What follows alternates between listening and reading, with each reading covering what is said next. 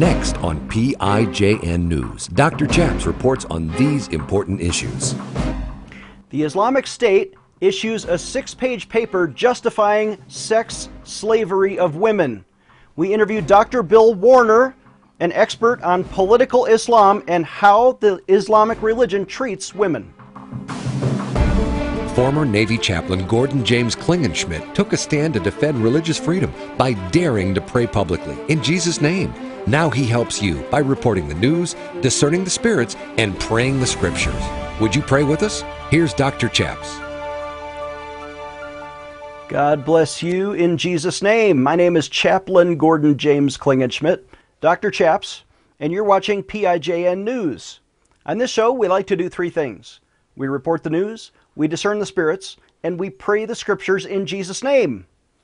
Today we have a news-making guest, a frequent contributor to our program now, Dr. Bill Warner. Welcome, Dr. Bill Warner. Good to be here. Bill is joining us via Skype. He has a PhD in physics. He has, for the last several decades, studied Islam. His website is politicalislam.com. Dr. Bill, we just heard that the Islamic State has now issued a 6-page paper justifying the practice of sex slavery. In other words, taking women and selling them for sex, and somehow that is justified as a pure version of their practice of Islam. Are you familiar with this, and can you explain? Very much so. Islamic State, which by the way is 100% Muslim, is 100% Islamic. I know that Obama has said that Islamic State is not about Islam, but it is. And this paper they've issued is part of it. There's a 6-page article inside of an 80-page magazine they've just produced, Volume 9 of Dabiq. Islamic State is very, very clear about furnishing the theological basis for everything it does. The Caliph of Islamic State, Abu Bakr al-Baghdadi, has a PhD from Al-Azhar University on Islamic Studies. This man knows his material. Every time Islamic State produces a new video or a new magazine, I'll read it just to sort of like a professor grading the paper, and Islamic State always gets a 100 score. They're dead on. And so some people may have been aware of the fact that Islamic State has captured both Christian and Yazidi women and sold them in the marketplace for sex slaves. And there were some who have criticized them on this because they're saying this has nothing to do with Islam. And so Islamic State fires back and says, basically, here is chapter and verse as to why we're doing is exactly the Sunnah of Muhammad and obeys the strict interpretation of the Koran. And Islamic State is always right. So sometime in the 7th century, when Muhammad was a warrior and he was going around conquering people, did he take sex slaves, and did he teach his followers to do the same? He did absolutely so. First off, the Quran speaks of those whom your right hand possesses. That's the sword hand, and it refers to women that you've captured. So sex slaves are referred to in the Quran itself. But the most detail we have about sex slavery comes from the Sunnah, S-U-N-N-A, the Sunnah of Muhammad. And the most famous sex slave that Muhammad had was a Christian woman. Her name was Mary. She was Coptic Christian. She was fair of complexion and had wavy dark hair. She was one of his favorite sexual partners, and she gave him a son named Ibrahim. So remember now, the words and actions of Muhammad, over 91 verses in the Quran say, every Muslim is to imitate Muhammad's actions and words. So if Muhammad had sex slaves, all of his companions had sex slaves. As a matter of fact, he gave sex slaves away to his jihadi lieutenants as rewards for them. So no, sex slaves are part of the Sunnah of Muhammad. Yes, the Sunnah of Muhammad, this is what Islamic State is saying. Look, Muhammad had sex slaves. We have sex slaves. Life is good. We have also reported on this show, and there is some interpretation of the Quran, that the reason Muslim women wear the hijab or the headscarf, or sometimes the burqa, is to distinguish them from the infidel women who don't wear that. And therefore, when you're in combat and you capture some women, you know not to rape the Muslim women because they're wearing a headscarf, and you know that any woman who is not wearing a headscarf is fair game. Is rape a common practice on the battlefield? Rape is part of the jihad. It's clearly stated that, here's an example. Muslim men are never supposed to have sex with a married woman, but if you capture a kafir woman, her marriage is immediately annulled. So if you have sex with her, rape her, you're not raping a married woman. She's been divorced by the act of capture. So, I mean, that's just the way Islamic Sharia law reads. It's very clear on this issue. This is, something, well, it all depends on how you interpret it. No, this is as clearly laid out as it can be. And now this 6-page paper, does it refer to the kafir or the non-believers and how their women should be treated during this? What's happening in Syria right now? What's happening in Syria is the Sharia is being applied. And by the way, they go on page out of these 6 pages, at least 2.5 of them are quotes from the Sharia, quotes from the Hadith, quotes from the Sirah, quote from the Koran. These people lay out meticulously the theological basis for what they're doing. There's even a word which is interesting for capturing slaves, which is sabi. And they say, look, all of Muhammad's companions. Now, by the way, the word companion here is sort of with a capital C, and this would be like the disciples or an apostles of Jesus. So these companions, this is a technical word, and the actions of some of the companions is also sunnah. That is, if Abu Bakr, who was the first caliph, his actions are considered sunnah as well because Muhammad taught him. So no, all of these things are taught. These people are meticulously carrying out the Sharia. Well, that's fascinating. We're going to take a short break, and when we come back, we're going to have an entire segment with Dr. Bill Warner about marriage in Islam, and we're going to talk about polygamy and ownership of wives right after this short break. This is PIJN News, defending your religious freedom. Dr. Chaps will be right back.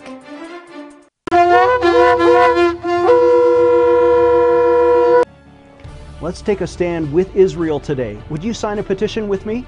Visit our website, prayinjesusname.org. Again, that's prayinjesusname.org. And sign a petition to defend Israel, who is America's closest ally, certainly in the Middle East, if not in the entire world. We remember watching Prime Minister Benjamin Netanyahu give that speech at the UN when he warned about the making of an Islamic nuclear bomb, and that is being forged in Iran. But what are we doing now? The USA is negotiating with the Europeans to allow Iran to continue to develop nuclear material. Well, that's not right. Do we really trust this man, Hassan Rouhani, the president of Iran, who is the former nuclear weapons chief? You don't think they're going to build a nuclear bomb when his predecessor, Mahmoud Ahmadinejad, literally threatened to wipe Israel off the map of history? Now, we need to take a stand. Why is American foreign policy to fund the Muslim Brotherhood? Let's sign a petition to stop that. Stop sending our taxpayer dollars to fund the Muslim Brotherhood. And let's also sign a petition to protect the Jewish homeland. Both of those are available today at our website, prayinjesusname.org. And when you sign those petitions, we will fax them to Congress. Instead, the failed foreign policy of the Obama administration, starting with Hillary Clinton and now John Kerry, is pressuring Israel to give up Jerusalem. Why? We should never divide the eternal capital of Israel, which is Jerusalem, and we should move the American embassy there. But instead, now the Obama administration is unfreezing the Iranian bank accounts, sending $7 billion to them on the hope of empty promises that maybe they'll stop their nuclear program. Let's defend Israel. The Jewish people are our friends. They have a right to security in their homeland. Visit prayinjesusname.org. Again, that's prayinjesusname.org, and sign that petition right now. Empowering you, the grassroots activist. Here is Dr. Chaps. Welcome back. I'm Dr. Chaps. You're watching PIJN News. Viewer discretion is advised. If I didn't say that at the top of the show, we're talking about some sensitive areas about how Muslims treat women, not just generally, but actually as part of their theological basis in the Koran. How does Muhammad and the Koran teach Muslims that they should treat women? Our guest is Dr. Bill Warner via Skype. Welcome back, Dr. Warner. Good to be here.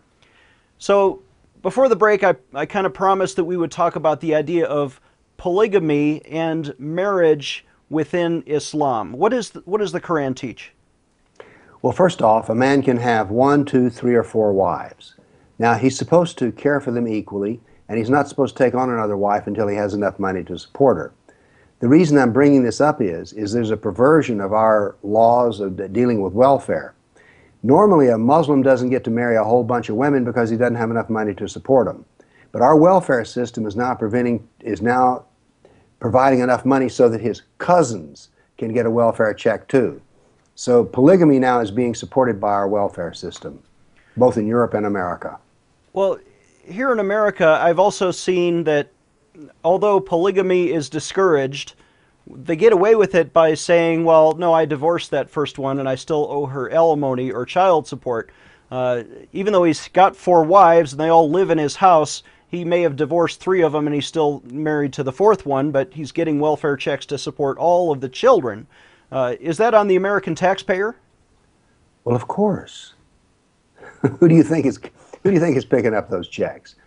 Now we're all of what we view as America is slowly being eroded away by the Sharia, and this is just what we're witnessing in front of us. And this is, I cannot go down to the courthouse and register a second wife. By the way, having been married for 53 years, I don't want a second wife. One's enough. But if I'm as a kafir, I can't do that. But if I want to manipulate the welfare system as a Muslim, I'm allowed to do so.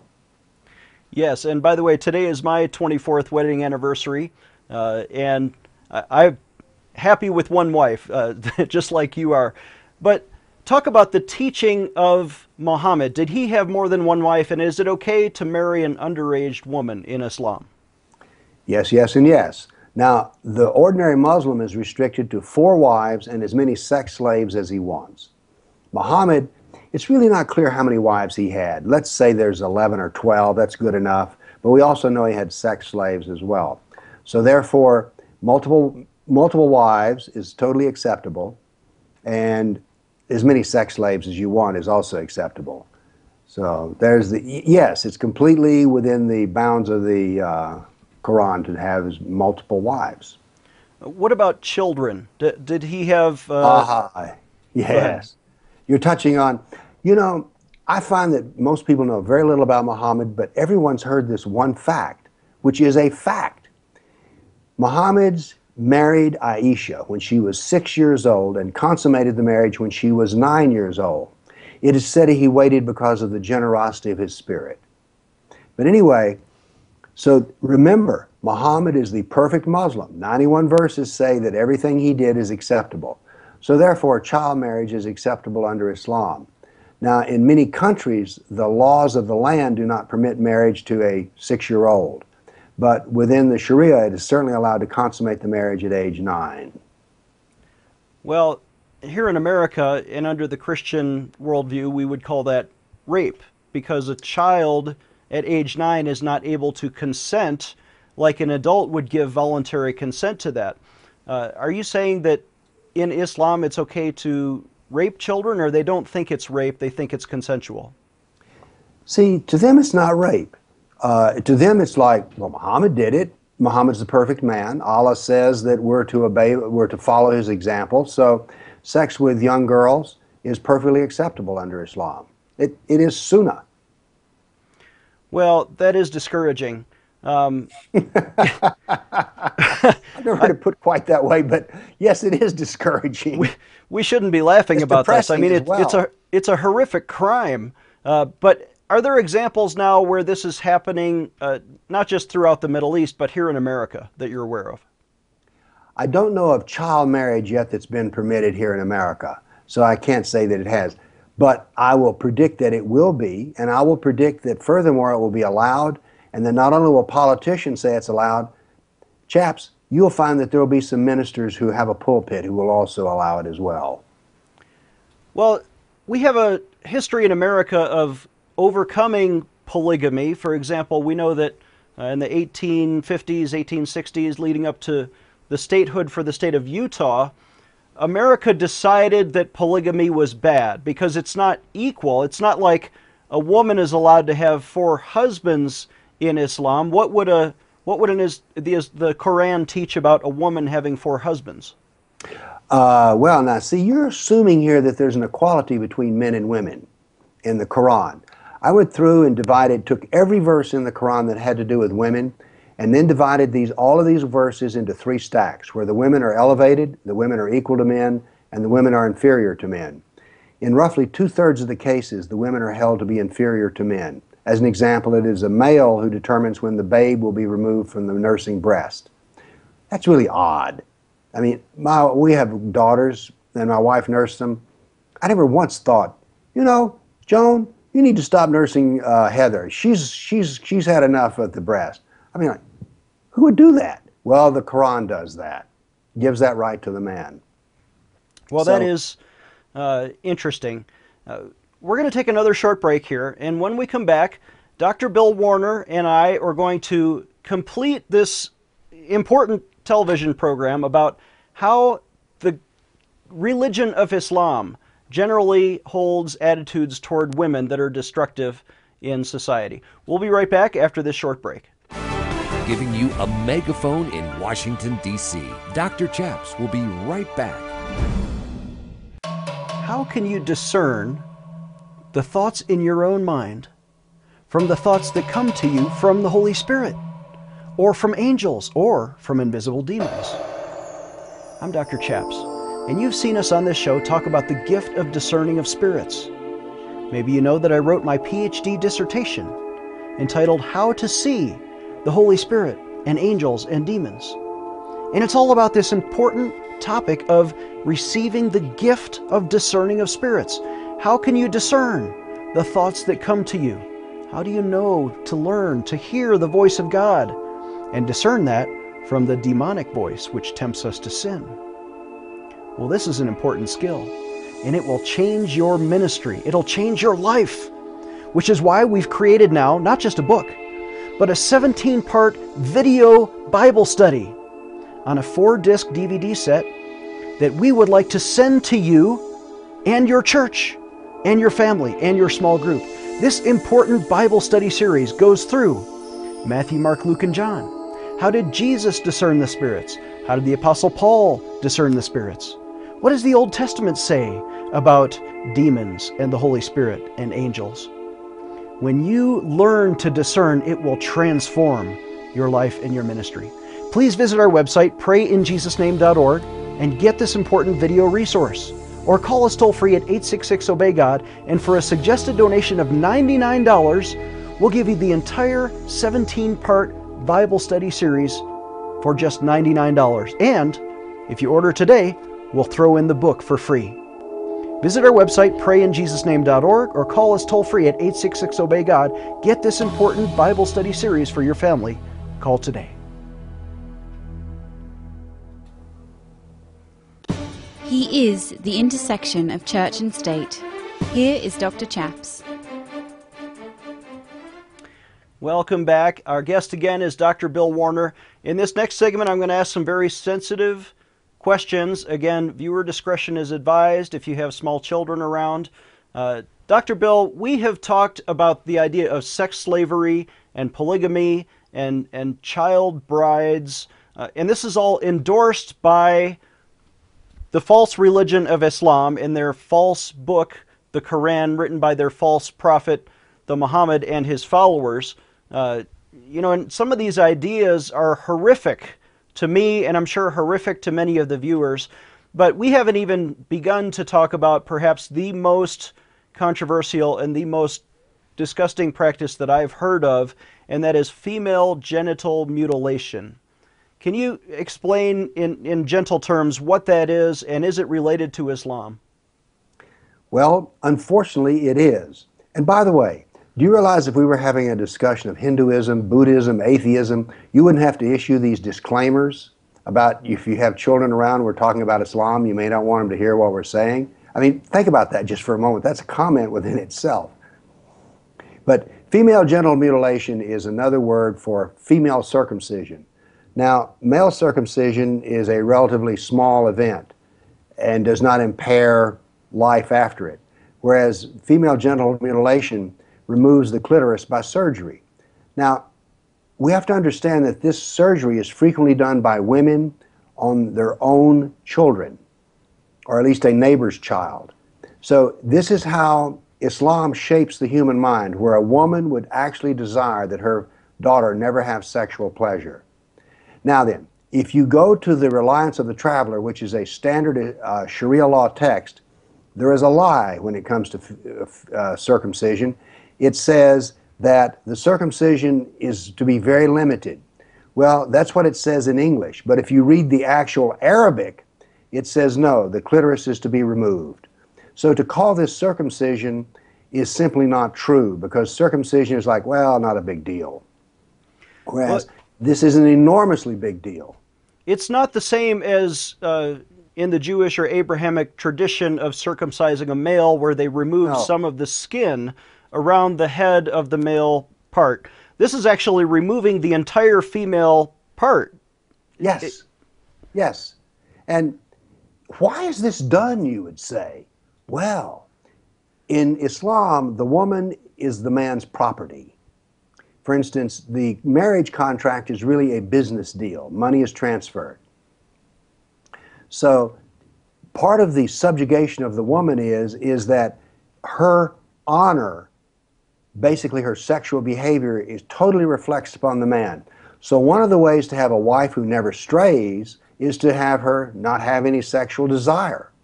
Now, the Sharia goes on about sexual desire, because you see, a woman is to grant the man sexual intercourse immediately upon being requested. There's even a hadith which says, if the woman goes to the stove to remove a loaf of bread that's baking, if the man wants sex then, she's to let the bread burn and to have the sex immediately.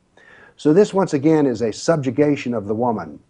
And, I mean, I agree with you, this is one of the most horrific things that I've ever heard of. But it's referred to, for instance, the Sirah, the life of Muhammad, implies that his favorite, remember we were talking about his child bride, that she had been circumcised. Well, again, to mutilate a woman is almost to treat her as if she's property and not as if she is an equal. Obviously, they view women in this way from what you're describing here, and that's in part of the related teachings that are associated with the Koran. Talk about the idea of honor and as it relates to if a woman cheats on her husband, is that cause for something called an honor killing? Oh, yes. Honor killings, by the way, let's discuss that. A Muslim would say, oh, there's no honor killing in Islam. Well, explicitly there is not. But the Sharia says that if the man kills his wife, there's not to be a penalty if she has been straying from things. So it may not say you have to kill her, but there's no penalty if you do. Honor killings, honor killings are not some drunken blowout in which the man comes home and kills the wife. This is something that is done according to the Sharia, and it is usually a family affair. For instance, if a woman the daughter dishonors the man, then the woman can be killed, but it's not like I say, it's not some outrage. The family cooperates and does it together. So an honor killing is a family affair. And it's not just for adultery. What if a woman converted her religion to Christianity? Would that be cause for a family to kill her? Oh yes, but it could also be for the male. Now, let's be clear here. Apostasy is a capital crime within the Sharia. Generally speaking, they're not killed, but instead, like Noni Darwish, who is a colleague of mine, when she became a Christian, the family said, we could kill you, but we choose not to. However, never get in touch with us again. Don't call, don't write, don't email. You are dead to us. Well, yeah, I suppose a lot of religious conversions end up breaking families apart, whether you're converting to or from any religion.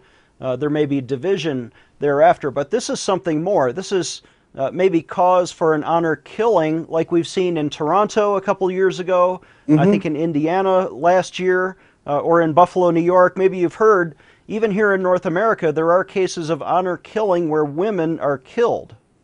Oh yes, and it could be because they were wearing blue jeans, or they listened to pop music, or just you see with this, and within Islam, there's really not a process which we would call dating.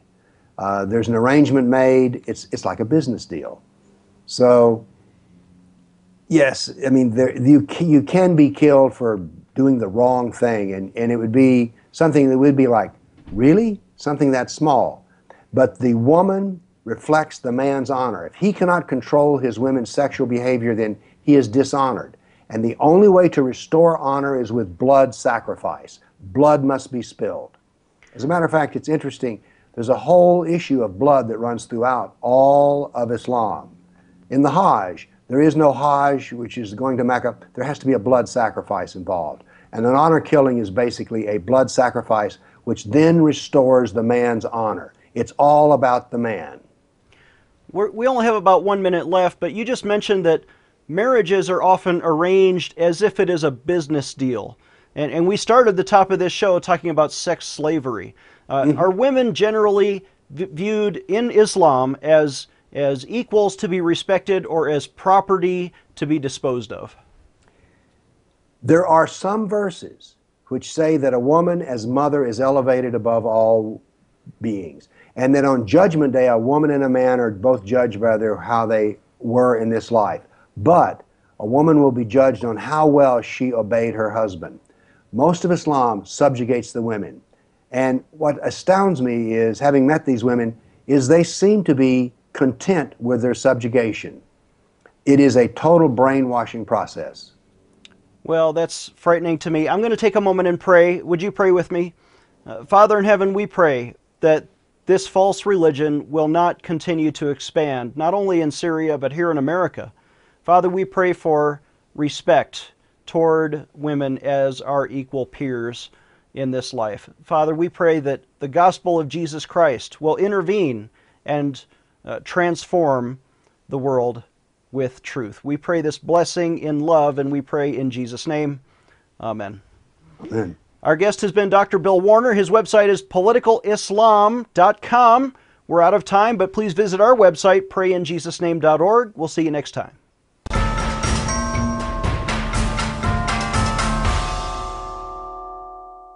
Chaplain Klingenschmitt is a graduate of the U.S. Air Force Academy who earned his Ph.D. in theology from Regent University. As a former Navy chaplain, by taking a public stand for freedom of speech and religious expression, and by sacrificing his own 16-year career and $1 million pension, he was vindicated by the U.S. Congress, who changed the law and restored freedom for military chaplains to pray in Jesus' name. Dr. Chaps not only defended the Constitution, but his petitions have helped change the law in 10 states, restoring freedom to pray in Jesus' name. Dr. Chaps needs your financial support to stay on the air. Would you please send your best donation today? Please visit prayinjesusname.org to donate online. Or you can mail a check to Pray in Jesus Name Ministries, Post Office Box 77077, Colorado Springs, Colorado 80970. You can also call us toll-free right now at 866-OBEY-GOD. That's 866-OBEYGOD. Please sign up for our free emails at prayinjesusname.org. Again, that's prayinjesusname.org.